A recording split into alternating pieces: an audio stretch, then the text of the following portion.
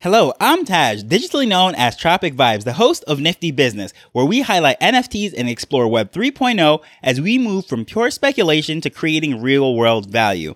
Everyone is searching for the next Bored Apes Yacht Club. After the success that they've had, reaching that billion-dollar valuation and just skyrocketing everything with this NFT market just to the front page and celebrities are buying it, there's so many projects right now that are trying to reinvent that or investors that are trying to find the next one.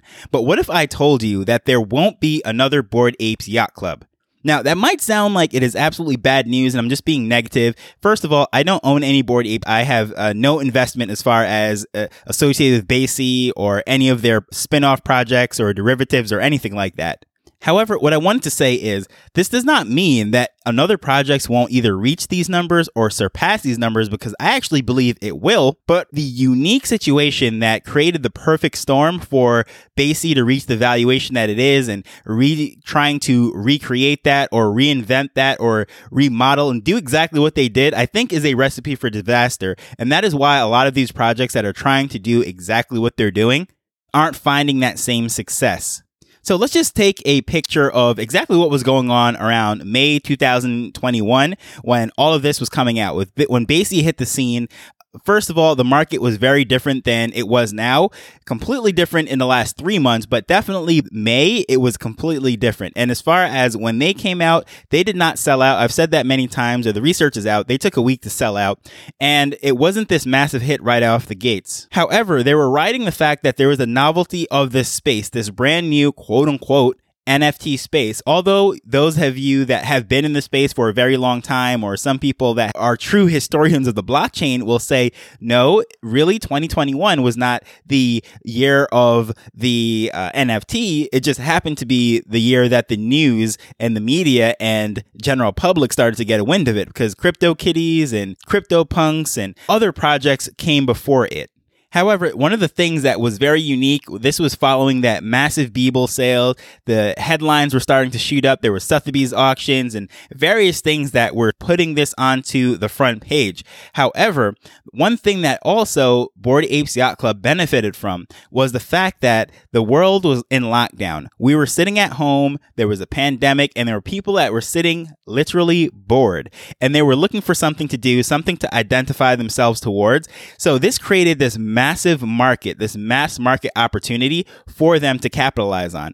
For the simple fact that if you notice that there was no specific niche or there was no mission per se as to what they were trying to accomplish in the messaging of this whole project, and just being bored sitting at home is something that people can relate to during this time. And all these factors played in. We have the news talking about NFTs. We have people sitting at home bored. But then also there was the rise of Clubhouse. Clubhouse was the original audio app. If you're not familiar with it, what Twitter Space is now dominating in this NFT space, and everyone is hosting their projects and their town halls and everything in Twitter Spaces. However, Twitter Spaces actually got the idea from Clubhouse. When Clubhouse launched, it was an iOS only app. I believe it launched the end of 2020. This was around November, December.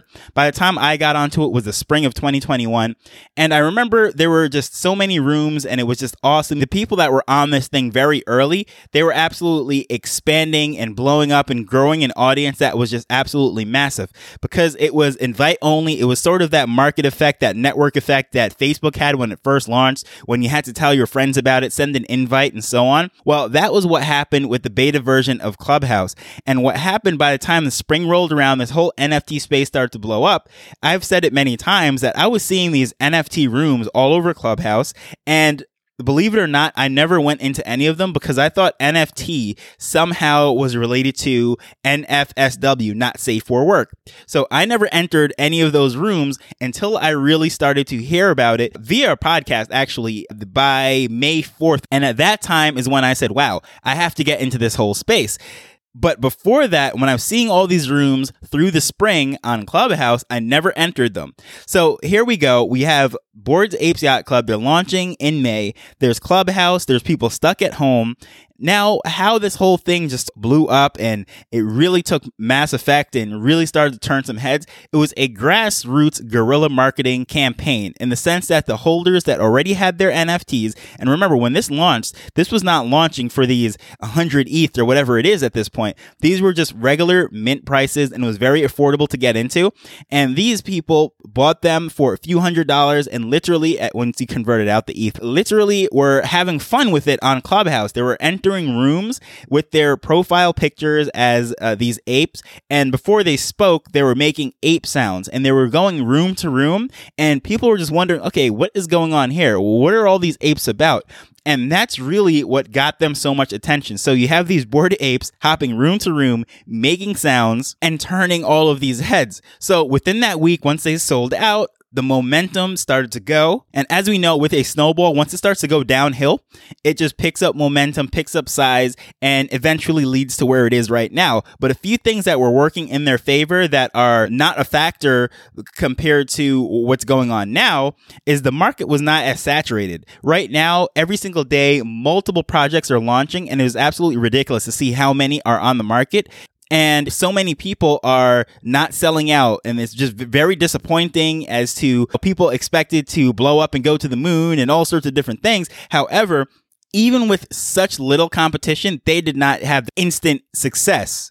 Not to mention the few people that do have ETH and that are already in the space on OpenSea, they didn't have as much options, as many things to spend on. So when it came to what they're going to buy and which projects they're going to hop into, they were more likely to do that. You didn't need necessarily a roadmap, docs founders, and all these things, utility, and as much as we need right now. In those days, I said those days as if we're talking about 10 years, but really in this NFT space, really, it seems like 10 years ago.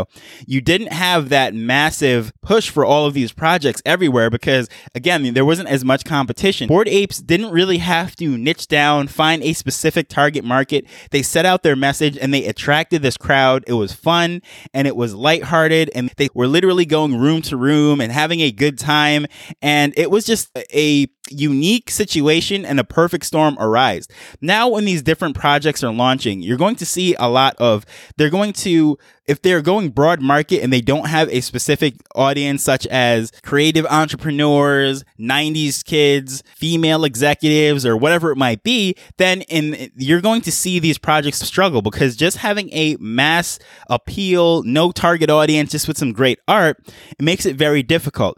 And at that point, now we're starting to see that traditional marketing is having to play into this NFT space in the sense that these projects can't just expect to sell out. You have to give people a reason why they should spend their hard-earned money, because once those initial people are tired of spending their ETH and now they're in hodl mode and saying, you know what, I have to recoup all of this that I spent on NFTs and what have you, they're going to have to attract new people into the space that are going to be making their first purchase for the first time. So they're going to have to communicate, why exactly am I spending $3, $4, $5, or $1,000 worth of ETH to be able to come into this project? You just as if you're selling any other thing for a couple $100s or a couple $1,000s, that has to be explained to the consumer. So these projects that are now launching have to have education, they have to have marketing, they have to have a target audience, and all these different things that necessarily weren't as much of a factor back in last May.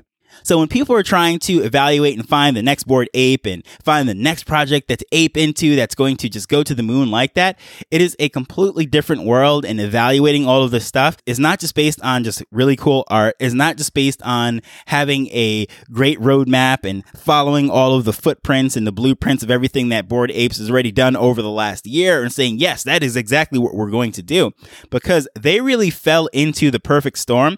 And I'm not saying that they didn't get everything that they deserve, because I think what that project is doing is absolutely amazing, and any project that does take off like that is doing great things. But what I mean is luck and timing and all these different things does play into it. Of course, the more persistent you are, the harder you're working, the better plan that you put together, the better team that the project has, it puts them in a better position to find more luck. However, timing and all these things that are out of their hands. No one could predict a lockdown, a pandemic, Clubhouse launching, and all these different things to really propel them into that $1 billion valuation. So who knows what will come around the corner? There will be another project that I identify identifies perfectly with those times. And we don't know what economic disaster or what kind of political event or something might cause a rallying around something else. And there just will be a project that happened to launch during that time. And it just perfectly fit the narrative of that time. And that's going to be the next one to launch up. And I'm not saying that only these crazy events can actually present these things. However, since we are talking about Bored Apes, I'm just speaking about all the things that had to line up for the stars to really align, I should say, for all of this to happen.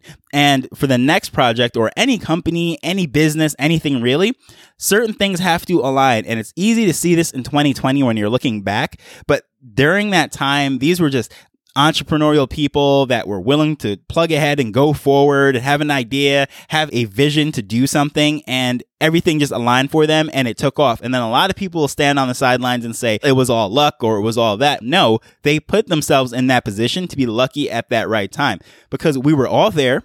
Every single one of us could technically have launched Bored Apes, but we didn't, or even bought into it, but we didn't. So with that said, I would just say stay calm, stay patient with it, whatever project that you're in. If you find a good community with amazing leaders and founders and they're doing great things, they have a vision and they're marching towards it.